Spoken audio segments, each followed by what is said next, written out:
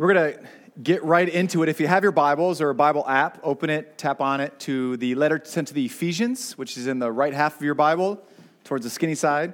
If you reach Revelation, you've gone too far, so just turn to your left a little bit.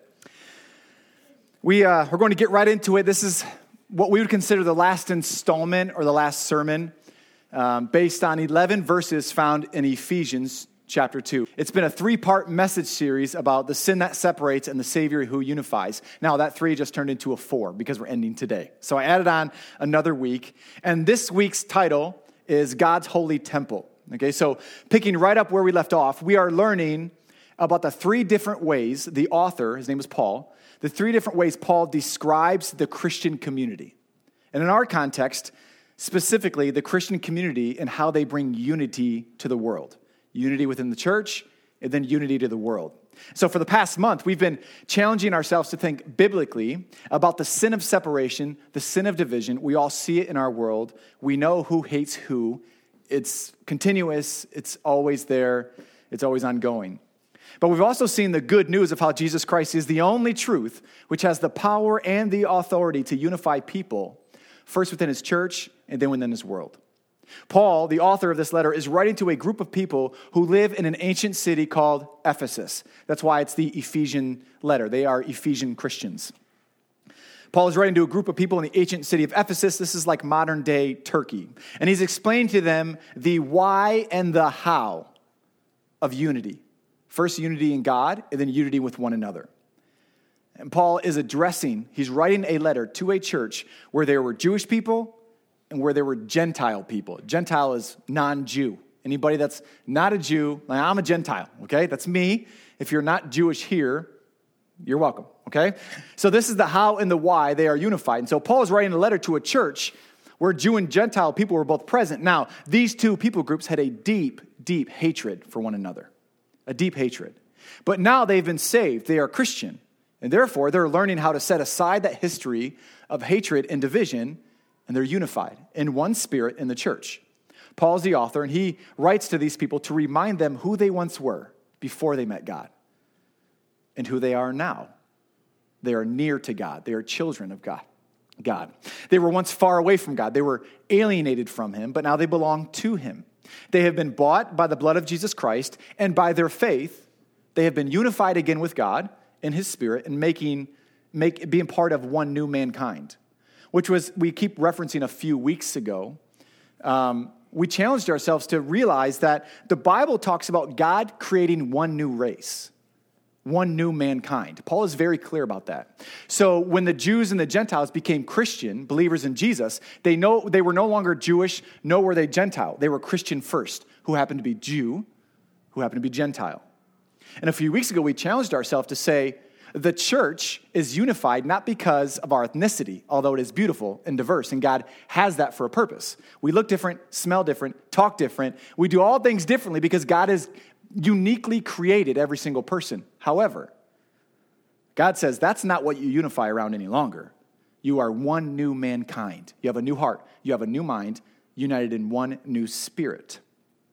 And to get to this deep truth within their heart, Paul drives home this message by using 3 different metaphors, by explaining his people using 3 different metaphors.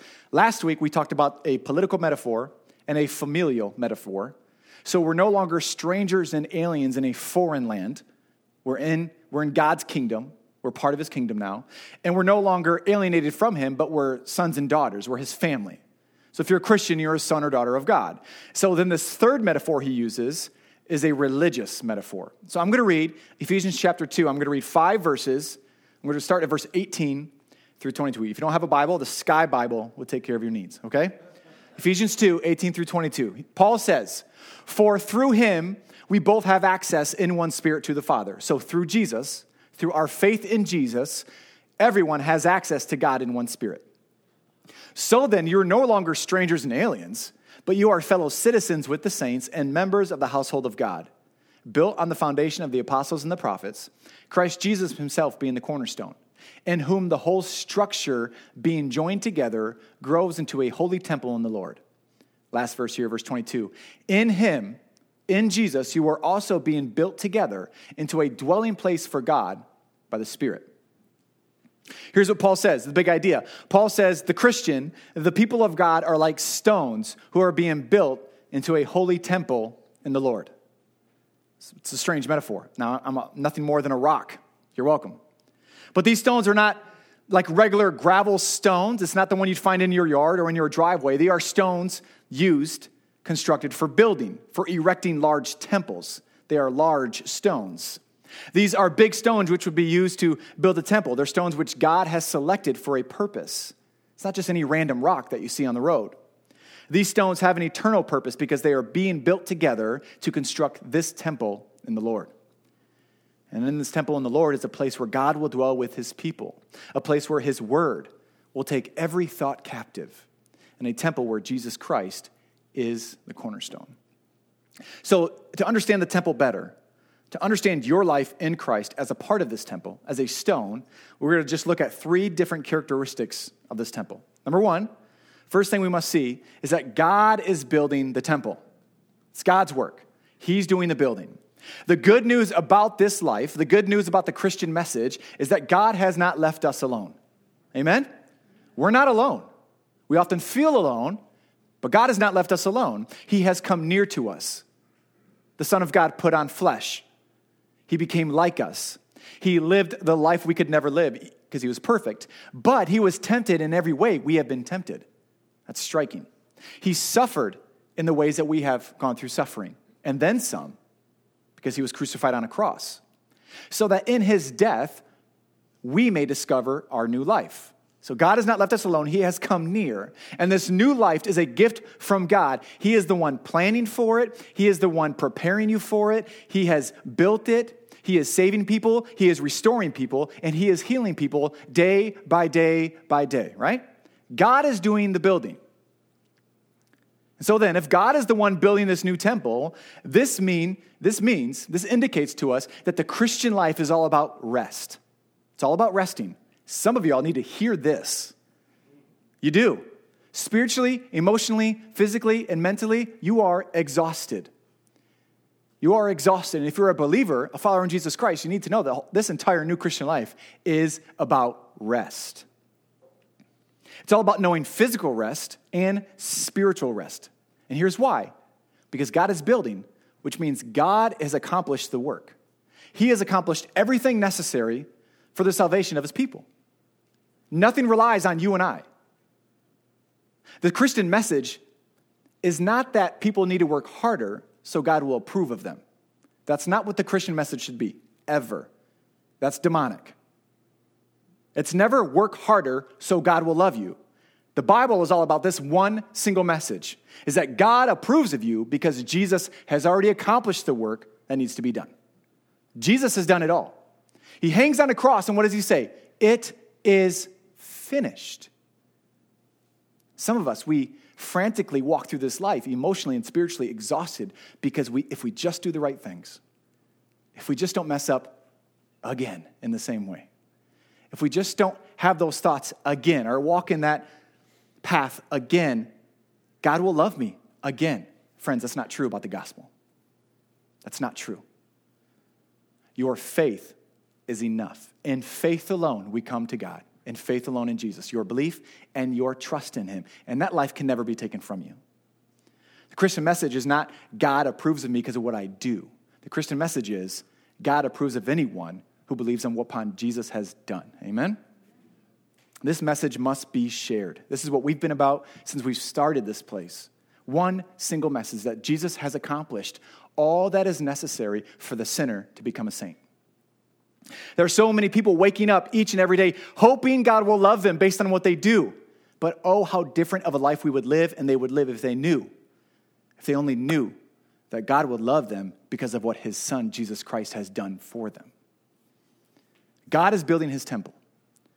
Before the foundations of the earth were set, before he said, let there be light, he created the plan to save his people. He has done the work, and he continues to do his work until the very last person is brought into his kingdom. God is building the temple. Second, the temple is built on the foundation of the prophets and the apostles. So we are the stones being built into a holy temple. God took you as a stone, I guess, You're welcome. Nothing more than a rock.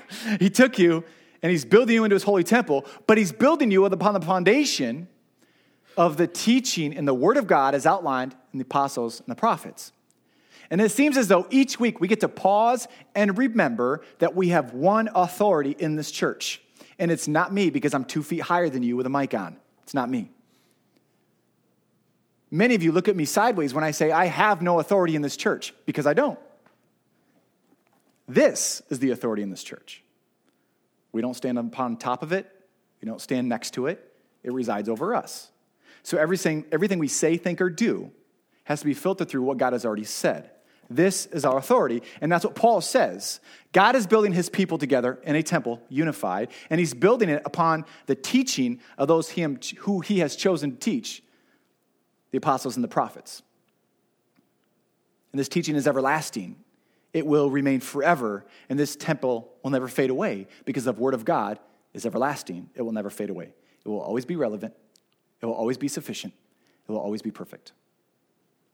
And this is really interesting for us because we visit and we drive around and we travel and we see massive structures being built. A little bit about me, I'm amazed at how buildings get built. You see them one day and then a month later, they're done. I don't even understand it. And then you see the massive cranes. And I don't even know how they got the crane up there to begin with, let alone the building that the crane is erecting. I don't even know how it works. But it's impressive. We have done a lot of great things as mankind. But think to yourself, every time you travel and get overwhelmed by what mankind can do when we put our minds to it and what we can build, just know that one day, every building that you see will rust and rot and be torn down and be replaced. All of those temples and structures will go away. But there is one thing that will remain forever. That is the temple in the Lord built on the teaching of God. The word of the Lord will remain forever. It's never going away. Our faith, our belief in the Word of God, our belief in Jesus Christ is an everlasting faith.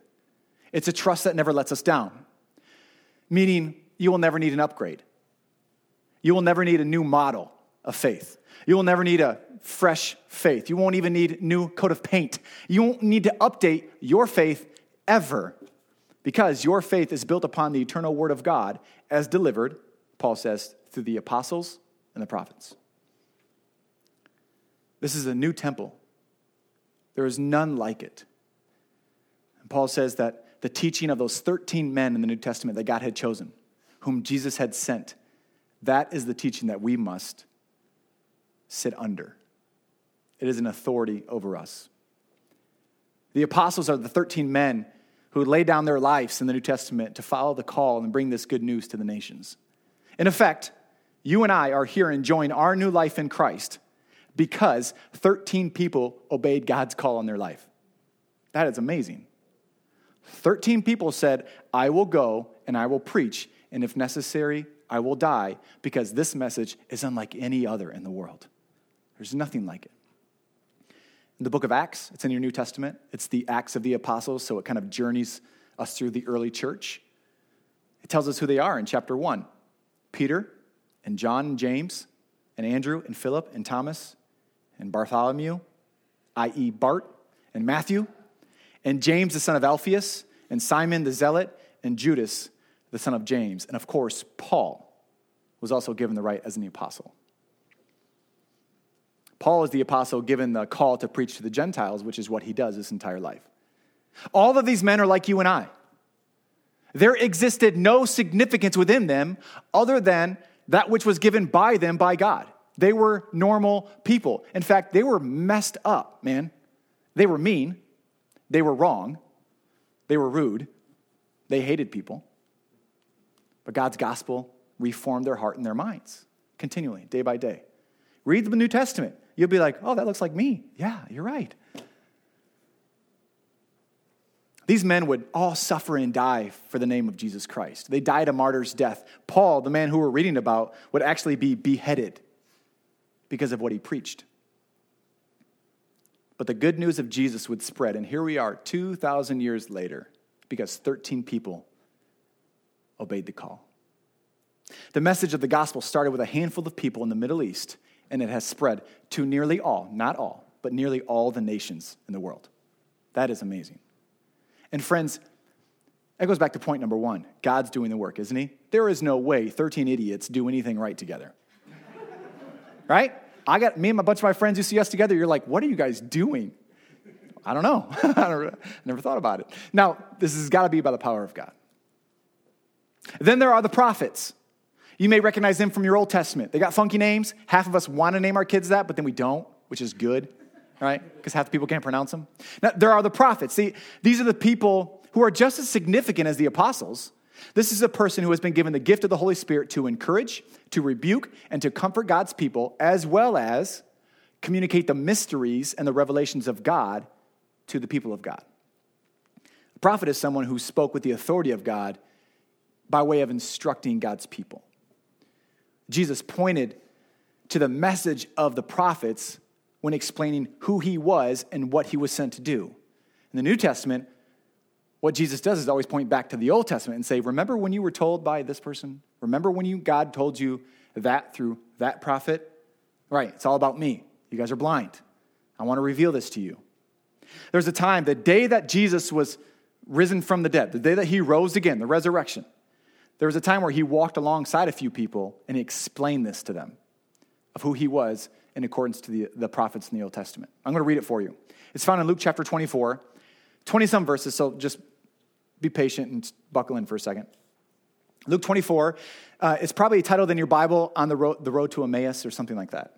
It says, that very day, the day that Jesus rose from the dead, the day that his tomb was found to be empty, that very day, two of them were going to a village named Emmaus, about 7 miles from Jerusalem, and they were talking with each other about all the things that had happened. Now, they're talking about the crucifixion. They're talking about the death of the Son of God. While they were talking and discussing together, Jesus himself drew near and went with them. But their eyes were kept from recognizing him, sneaky Jesus. And he said to them, what is this conversation that you are holding with each other as you walk, right? He's that parent. What were you guys doing? You already know. And he said to them, what is this conversation that you are holding with each other as you walk? And they stood still, looking sad. Then one of them, named Cleopas, answered, are you the only, this is like a backhanded compliment to Jesus, right? Be careful. Are you the only visitor in Jerusalem who does not know the things that have happened in these days? You know what's funny? It's that the Bible does not record an isolated event of a handful of delusional people about who God is. That's not a good defense for why the Bible is wrong. What does it say? Are you the only person in Jerusalem who has not heard? Everybody was impacted at the crucifixion. Everybody heard. And these two were like wigged out. Dude, are you like, what's wrong with you? And he said to them, verse 19, what things? Oh, good job, Jesus. Pull it out of me more. And he said to them, concerning Jesus of Nazareth, a man who was a prophet, right? Mighty in deed and word before God and all the people. And how our chief priests and the rulers delivered him up to be condemned to death. And they crucified him. But we had hoped that he was the one to redeem Israel. Yes, and besides all this, it's now the third day since these things have happened. He's hinting to the promise that Jesus gave. I'll tear down this temple in 3 days and I will build it again. And they're like, we thought you were the guy. And now it's been 3 days and we kind of understand what that meant, but now you're not even around. But we had hoped that he was the one to redeem Israel. Yes, and besides all this, it's now the third day since these things have happened. Moreover, some women of our company amazed us. Women, you're amazing because Jesus revealed himself first to you. Don't ever forget that. Moreover, some women in our company amazed us. They were at the tomb early in the morning, and when they did not find his body, they came back, saying that they had seen a vision of angels who said that he was alive. Some of those who were with us went to the tomb and found it just as the women had said. Women are always right. That's just 1 point for me. Not in my notes, so I'm going to get back to it. You guys know how I get. Say what's on the page. And he said to them, O foolish ones, and slow of heart to believe all that the prophets have spoken. Are you that dull that you did not see this in all the ways God had communicated to you? This is the plan of God. Was it not necessary that Christ is Messiah, Savior, the new King, right? That's the word. That the Savior should suffer these things and enter into his glory? Now, here's what Jesus does. In the beginning with Moses and all of the prophets, that's all of this, and all the prophets, he interpreted to them in all the scriptures the things according to himself. Jesus gives them a Bible study as they're walking about how every old school prophet was actually talking about him. So they drew near to the village which way they were going. He acted as if he was going further, but they urged him strongly, saying, "Stay with us, for it is toward the evening, and the day is now far spent." So he went in and stayed with them. When he was at the table with them, he took bread, and he blessed it, and he broke it, and he gave it to them. And their eyes were opened, and they recognized him. And then he vanished from their sight. They said to each other, "Did not our hearts burn within us while he was talking with us on the road, while he opened the scriptures?" And they rose that same hour and returned to Jerusalem. And they found the 11, these are the apostles, and those who were with them and gathered together. 11 because Judas had killed himself for denying Jesus. Found the 11 and those who were gathered with them together, saying, "The Lord is risen indeed, and he has appeared to Simon," that's Peter. When they told him what had happened on the road and how he was known to them in the breaking of the bread. Never forget that every word of this Bible points to Jesus. It's all about him, all the time. In fact, it's not even about you. I'm sorry, right? We often read the Bible and we put ourselves in the Bible, don't we? It's not about you. You're just a wicked sinner. Just know that, right? Be okay with that. Just own it. Because while we were still sinners, Jesus came to die for us. Amen? Jesus is the message of the entire Bible. And this is why Paul now gives us the third thing. This is why he refers to him as the cornerstone. So number 3, Jesus is the cornerstone. Now, both Paul and Peter, another biblical author and apostle, refers to this term cornerstone when they write and they talk about Jesus. They both use the word cornerstone in reference to what the prophet Isaiah said in his book, Isaiah chapter 28. So a prophet named Isaiah was around 700 or 800 years before the birth of Jesus Christ. And he was sent to give a message to God's people. Here's what he writes in the 28th chapter. And he writes this because God's people have once again turned away and ran towards false gods. Amen? Yeah.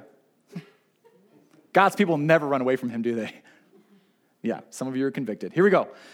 Once again, let me get an amen. God's people turn away and walk away from God. Amen? Amen. And I am the worst. That's what Paul says. I am the worst. Whenever you tell someone you're a sinner, tell them you're the worst. It's easier. Here's what he says, chapter 28. "Behold, I am the one who has laid as a foundation in Zion." Now, Zion being the city of God's kingdom. "I am the one who has laid the foundation in Zion, a tested stone, a precious cornerstone of sure foundation. Whoever believes will not be in haste, and I will make justice the line and righteousness the plumb line." 800 years before Jesus shows up, God says, "I'm going to put something at the foundation that's going to hold everything together. I've planned it. It's coming." In the ancient world, if you wanted to build a temple, you'd want to pick out a perfect cornerstone. You'd want to construct a perfect cornerstone, as you see there behind me. It must be selected and laid first, and it had to be perfect. If the measurements and the density and everything involved in that cornerstone was not perfect, your building would not stay. It'd eventually just fall over. That was the essence of ancient temple building. You had to have that one cornerstone perfect. All other measurements are in accordance to that cornerstone. If the measurements were not right, if it was too brittle, if it was the wrong material, the building would eventually collapse. But if it was perfect, it would stand the test of time and the stress and the weight of the building being constructed on top of it. Paul reveals another truth about God, that he has selected a perfect cornerstone, a sinless Savior who is truly man and truly God, one who could come and obey every law that he has ever given so that he could sacrifice for the people that haven't obeyed every law he has ever given. A stone which will stand all the rigorous tests, a stone which has the power to hold all the temple stones together. Church, this is the very center of everything. This is Jesus Christ, our cornerstone, who was selected by God to be the cornerstone of salvation. The word cornerstone and all of its meaning was used when the apostles preached to the crowds in the book of Acts. This was a constant theme that they pointed back to the Old Testament. Now, the book of Acts is a New Testament book, and it basically records the journey of the new church, how they got started, how they functioned. It's called the Acts of the Apostles. Here's a story in Acts chapter 4. Speaking about, so this is Peter. He's about to give a sermon. And Peter's got to preach to people because through the power of the Holy Spirit, the apostles were healing people. This crippled man gets up and he's healed. And of course, religious people are furious because some guy just was able to walk, right? Leave it to religious people. That means you. Now, speaking of a crippled man who was miraculously healed, this is what Peter says. Let it be known to all of you and to all the people of Israel that the name of Jesus Christ of Nazareth, whom you crucified, whom God raised from the dead, by him, this man is standing well before you. This Jesus is the stone that was rejected by you, the builders. But this stone has become the cornerstone. And then he ends with this. And there is salvation in no one else. For there is no other name under heaven given among men by which we must be saved. Praise God. Friends, no matter how dark the day, no matter, and some days are really dark. In fact, I can't even associate with your dark day. Your dark days are probably darker than my dark days. It's the truth of the reality of this world.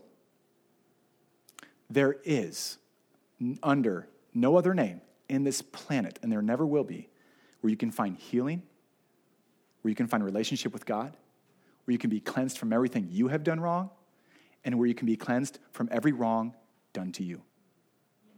There is no name under heaven and earth by which anyone can be saved and be united with God besides the name Jesus Christ. If you are here today, right, every time you open the Bible, it's an invitation. Just know that. If you are here today, you have not sought your forgiveness. If you have not humbled yourself before God and said, forgive me, I'm a sinner, you are not. If you have not trusted in the name of Jesus Christ as the means by which sin can be forgiven, I plead with you and I beg you, because I'm not above begging, that you do not wait another minute without crying out to God for your salvation. That's as clear as I can make it.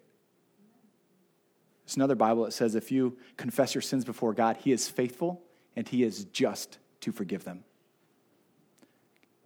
You sit here right now and you say, I've never trusted in Christ for my salvation, but I want to. I need you to know something. We cannot minimize this. God, that is not an empty prayer. God will receive it and he hears it. And he has over the last 2,000 years, because day after day, he's building his temple. This is the good news. God will hear your prayer. He will invite you into his family. He will build your life on top of the perfect cornerstone. Amen? Now, I want to summarize these 11 verses, which we've talked about over the last 4 or 5 weeks. If you desire to listen to my voice again, which is kind of weird, we have a podcast that you can go and listen to these messages. We're not all into that. But these 11 verses, and this is the end of a 4-part sermon series, but they've emphasized reconciliation, that word reconciliation. Paul has emphasized that in 2 ways. Vertical reconciliation, so us to God, we're now reconciled with God. And then horizontal reconciliation, us to one another.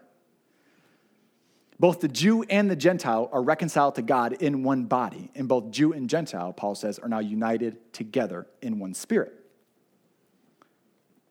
So let me give you 2 summary statements about these verses. First, without a peaceful relationship with God, with the God who made us, we will ultimately fail to experience peace in other relationships. Without a peaceful relationship with the God who made us, we will ultimately fail to experience peace in other relationships. Now, this does not mean every relationship will be peaceful. It just means you can't even start to have peace with others unless you know that you have peace with God. I believe Paul continues to remind the Gentile Christians in Ephesus of this new vertical unity with God through what Jesus has done because without this knowledge, finding its way practically throughout, expressed, in their everyday life, the horizontal unity with God, or the vertical unity with God, and the horizontal unity with their Jewish brothers and sisters was not possible. Not at all.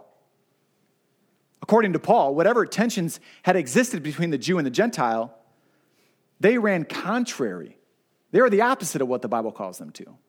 So without the truth of the gospel, you can never be unified. Second, if you are a Christian, You are called to honor the image of God in other people. You are called to honor the image of God in other people, meaning the image of God. It's called the Imago Dei. That's the teaching of the image of God. All people everywhere who have ever existed and whoever will exist are created in God's image. Every person, church, don't give someone dignity, just affirm it because they already have it, whether you think so or not. It doesn't matter what you think of that person, wicked or not wicked. Every person has worth and dignity because they're an image bearer of God. We're not highly evolved bacteria. We're not just stardust that banged together at some point. And here we are. Doesn't work like that. The Bible says, in the beginning, God created the heavens and the earth. Amen? I don't understand that. Either do I. Maybe we're not supposed to. We're not highly evolved bacteria. We're not really intelligent mammals. We are image bearers of God, created male and female. We are the crowning of his creation. We bear his image. And we are created to reflect his image to the world. It could be said this way: without the truth of the good news of the gospel, that is, that Jesus Christ saves sinners, the Jews would, in this church, the Jews would refuse to see the image of God in the Gentile, and the Gentile would refuse to see the image of God in the Jew. They still would hate each other. That millennium-long hatred between one another would still exist. Without a spiritual unity, the Jew and the Gentile would still be enemies. Hatred would define them. Bitterness would guide them. Disdain would characterize them. But because Jesus did die on a cross, those who are now enemies have now become friends. All of the sin between the Jew and the Gentile was paid for, Paul says. Jesus paid for all the wrongs that anybody had ever done between those two people groups. Jesus paid for those sins as well. Here's the idea. The Jew and the Gentile are told to not seek justice for all the past sins committed between one another. Now, we've been learning about these 11 verses in the context of unity. But we also realize that the church has a role in unifying the world, but we've gone about it some pretty wrong ways. We've adopted language of the culture. We've not thought about justice biblically. That's kind of the cultural spin we're putting on this. That's not Paul's intention. Paul's intention was to clear up the disunity between the Jew and the Gentile. But certainly we can learn from this, right? And how we are to go out into the world to promote unity. Because we can see how God does it between these two people. Don't minimize the Jew and the Gentile division. It was far worse than your greatest enemy. I can guarantee you that. Far worse. Let that sink in. They are called to unity because of what Jesus has done, forgetting what anybody has done to them in the past. Paul does not say, now that you're Christians, now that you see clearly, go ahead and clear up 1,000 past years of evil between you. Get out your records of wrong. I know you guys remember them. Get them all out. Get out your journals. And let's go through every way we have been wronged by that people group, and let's fix it. That's not what Paul says. You see, when we think about justice, meaning righting the wrongs, right? Just think about it that way. Righting those that which is wrong. We should remember that justice is really for God. God is the one who needs justice, not necessarily us, because we are the ones who have rebelled against him. We are the ones who have mocked him. It was our sin that put him on a cross. God demands justice. We don't need to demand justice. Because all of our sin, whether it affects somebody or not, is first and foremost against God. That's what the Bible says. You think you're just destroying your relationship today because of your anger or your bitterness? You're sinning against God in the exact same way. And he hates it. He's the one who demands justice because he is the one who is most wrong when his image bearers rebel against his laws and his ways.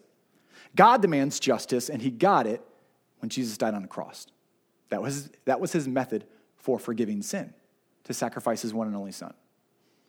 So then, what is our responsibility when it comes to justice? We've talked about this nearly every week in these verses. Here's my position. And I'm going to say our/your position, because if it's just mine, you might not like it, and I want you to be my friend. Okay, so if you don't like it, we'll talk about it later, okay? Here's my position. The church is to be involved in acts of justice as outlined in the Bible and supported by the gospel. That's how we're to go about it. We are to right the wrongs of the world, if at all possible, under our control, in accordance with what we see in the Bible and if it is supported by the good news of Jesus Christ. Now, do not get me confused, because a few weeks ago, I tore down any healthy remnant of social justice, that term that we've heard a lot about. I've tore it down. I don't think it's biblical. I think the ideology is packed with sinful motives. I think it's drawn from a poisoned well. I think it promotes bitterness and hatred, and in fact, separates people more than unifies them. Quite literally. You can catch that message on the podcast. I don't think it's helpful. But we should be about justice because God is about justice. Throughout the Bible, God has routinely called his people to justice, meaning God calls his people to right the wrongs in terms of sin between people. So when you think about justice in a biblical way, you have to think about equity, not equality. Equity. Is everyone given what they're owed under the law, right? Look, if you don't study and get an F, can't argue for an A, right? It's not about equality, it's about equity. And in the Old Testament, God has a law how to deal with people, and they were not following it. So God said, you need to bring justice to that law. I gave you a law. You guys are perverting it for your own selfish gain. Okay? So in the Old Testament, God would call his people to justice when the law was not treating people fairly, or when people were not treated fairly under his law. For example, if the poor were going without and were not being treated fairly, God would said, you better fix that. That's not how I told you to live. Fix that wrong. Right the wrong. The majority, if not all the verses about God's justice, which are throughout the entire Bible, have to do with these people: the poor, the widow, the orphan, and the immigrant, or the foreigner in the land. The poor, the widow, the orphan, and the immigrant.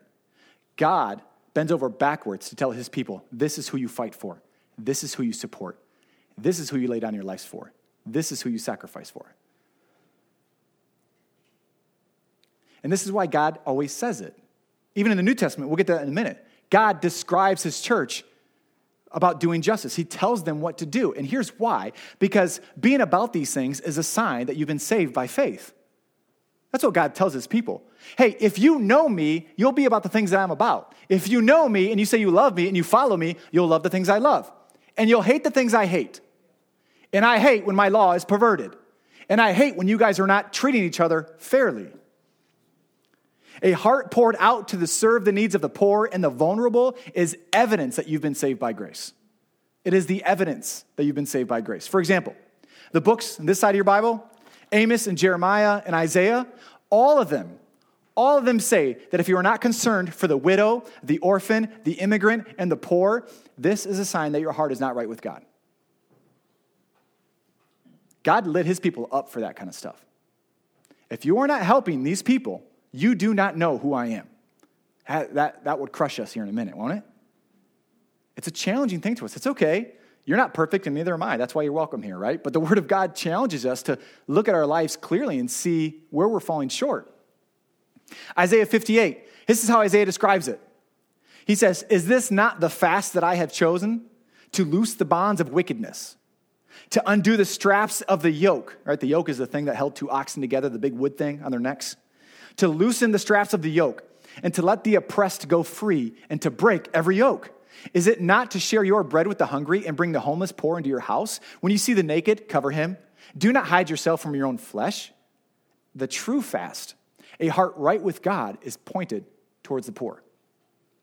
What is Isaiah saying? He's using the word fast, right? That's a religious practice where you go without, usually eating, so you can focus on your relationship with God, whether in prayer or something like that. So you're intentionally going without to deepen your relationship with God. What Isaiah says is, hey, you know that way in which you worship? You know your whole religion thing? Here's how to do that correctly. It's to free those who are oppressed and to share your bread and to bring the homeless into your house and to cover the naked. That's how you're supposed to practice your religion. That's a true fast. God routinely called his people to make sure that others were treated equally under his law because God's people routinely failed at treating people equally under the law. There's an example of this in the New Testament. Some of you are like, but that's Old Testament. Gotcha. In the New Testament, right, there is this time where the Jews, God's people, they were perverting God's laws still in the time of Jesus. Mark chapter 12, it's what Jesus says. Beware of the scribes. Those are like religious people who wrote things down and they would help with the law and all that. Beware of the scribes who like to walk around in long robes. I don't know why I just did that. And like greetings in the marketplaces, right? They like to be greeted first. They love all the attention. They got the long robes on like that. And they like to be greeted. And they have the best seats in the synagogues. And they're always taking the best seats in church. I wish some of y'all would love the front seat. And have the best seats in the synagogues and the places of honor at the feasts. You sit down for dinner. They always want the high chair. They always want the position of power. But these same people, verse 40, devour widows' houses. They take advantage of widows who pretty much have nothing instead of supporting them. And for a pretense, they make long prayers. They look so holy. They're up there just praying away. Flowery language, got all the right things to say. What does Jesus say about these people? They will receive the greater condemnation. I don't want to receive that. Friends, this is a challenge to us. This is not what God demands of his people. In Luke chapter 10, there's this time where Jesus sends out 72 people. He's picked 72 people. There's a whole crowd's following him at this point. He's like healing people and creating bread out of nothing. He's doing all sorts of weird things, right? People are amazed. They're like, whoa. He says, here's 72 people. Go out and tell everybody that the kingdom of God is here. So they're told to go out, spread the good news. I don't think it's just coincidence that directly after Jesus, this is how Luke writes his message. By the way, every word is from God, and the way it's written is also important. So Luke says, Jesus sends out 72 people. The very next story is a story of the Good Samaritan, which is God's challenge to his people to be a good neighbor that this world needs. That's not a coincidence. Go out, tell people the message, and be a good neighbor like I told you to be. James chapter 2, he says, faith without works is dead. If you have a faith in Jesus Christ and it doesn't work out naturally in the way you respond to people and reflect on people and help people, is that really the true faith that can save you? James 2:16. This is his condemnation to the church. And one of you says to them, go in peace, be warmed and filled, without giving them the things needed for the body. What good is it? When a Christian walks up to somebody and says, oh, I know you're suffering, be good. God loves you. See you tomorrow. And gives them nothing for what they need. You know what James says? What good is that? That's not religion God calls you to. So also, faith by itself, if it does not have works, is dead. If you are not about loving the people that God told us to love, is your faith dead? That's my question. It's a sobering question, am I right? Sobering. Here's where the tension is today then. Here's where we start to get all confused. And this is now we bring in the biblical language that I don't agree with and how the church should support the world around them, right? Today, we are told that every disparity, meaning the reality that some have more and some have less, right? Every disparity, wherever there's a people group that has more, whether it be money, status, education, whatever, we are told that every disparity is the result of an oppression or an oppressor. I just don't think that's true. And this is not guilt, but let me tell you, the poorest among us are far richer than everybody else on the planet. That's not to guilt you, because you didn't choose to be born here. You weren't like, hey, mom, dad, could you go to the United States? You didn't choose that. God put you here in this place and in this time for a purpose and a reason. That's not to guilt you. That's to tell you the world is not equal in what we have and what we don't have. And that is the result of sin. There are evil people who oppress others. Absolutely. We should call them out, and they should get what's coming to them in a nice Christian way. But just because people don't have equal amounts of everything does not mean there is an oppressor, which is why social justice often gets it wrong. Do you understand what I'm saying? Because we want to attack every person who's different from the other when there could be nothing wrong.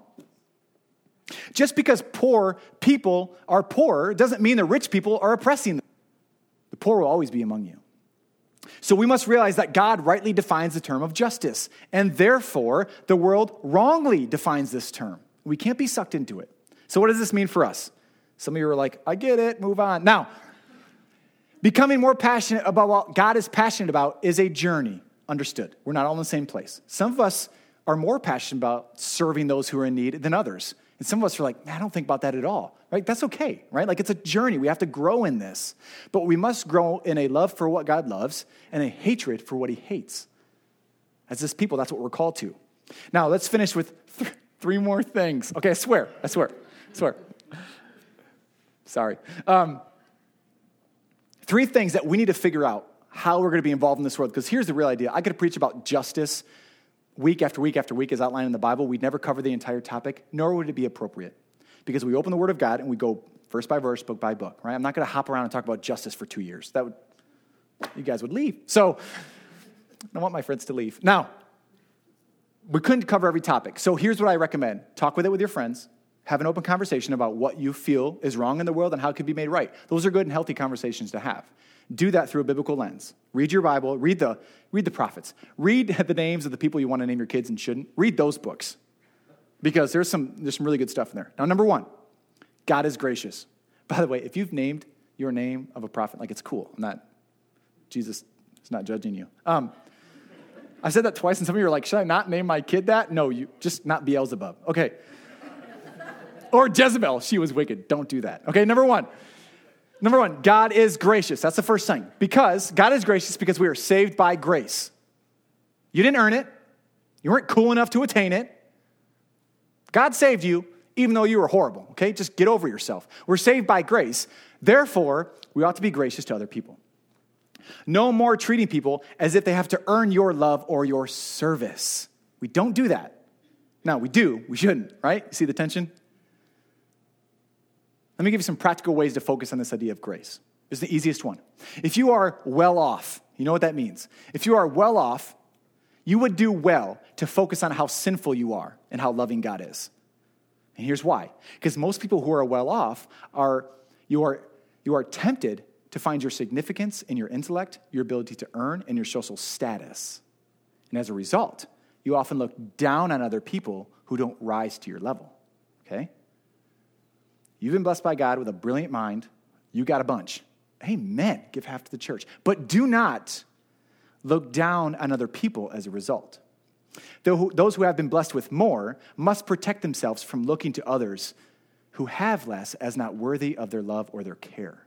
Okay? That's a true thing that happens.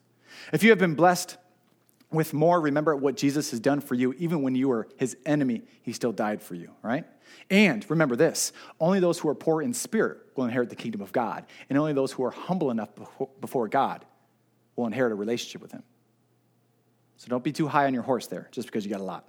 It's great. Give half to the church. Now this means if you are not well off, if you have less, if you're hanging out with me, right? If you're not well off, I have plenty. I have enough. If you are not well off, you would do well to remember how you have been blessed in every way that Jesus has been blessed. Those who have little must protect themselves from envy because they see how God has blessed somebody else and they want the exact same thing. And then they're wondering, why hasn't God given me that life? This is envy. This is sin, by the way. It's a hard one, but it is. If you are not wealthy, healthy, and wise, it does not mean God does not love you. And this is the most evident, again, in what? The cross. Everything goes on the cross, doesn't it? Here's why. Because the cross which forgave the rich also is the same cross which forgives the poor. Amen? Same cross. Number 2, God is compassionate. God is gracious. God is compassionate. So we should be also. Here's the key to this life. A life lived treating others the way they deserve to be treated is minimalistic and wrong if you're a Christian. Let me say that again. If you're living your life to treat people the way they deserve, you are wrong. This is not the Christian life. You should not walk through this life treating people as they deserve to be treated. Those who are built on the cornerstone and who are the stones to God's holy temple should walk through this life treating people better than they deserve. Far better than they deserve. Because the gospel says you have been treated far better than you deserve. That while we were still sinners, Jesus came to die for us. If you were to read the Gospels, that's Matthew, Mark, Luke, and John, the 4 books of the New Testament. They're kind of like their outline of Jesus' life and his teaching. I think if you were to count all the ways Jesus responds first with compassion, you'd be overwhelmed at how many times he responds with compassion. I think at the same time, we'd also be convicted about how little we respond with compassion towards people. In the church today, my own life, right? Remember, you get the message that has just torn me down all week, okay? So join me in this. I fear that we are willing to be compassionate only with those who we think deserve it. And we must repent of this attitude and ask God to forgive us, because we should be compassionate towards all people. People don't earn the compassion of a Christian. They get it because they're image bearers of God, and we affirm their dignity. Amen? They're people. Last, and I swear the last, okay?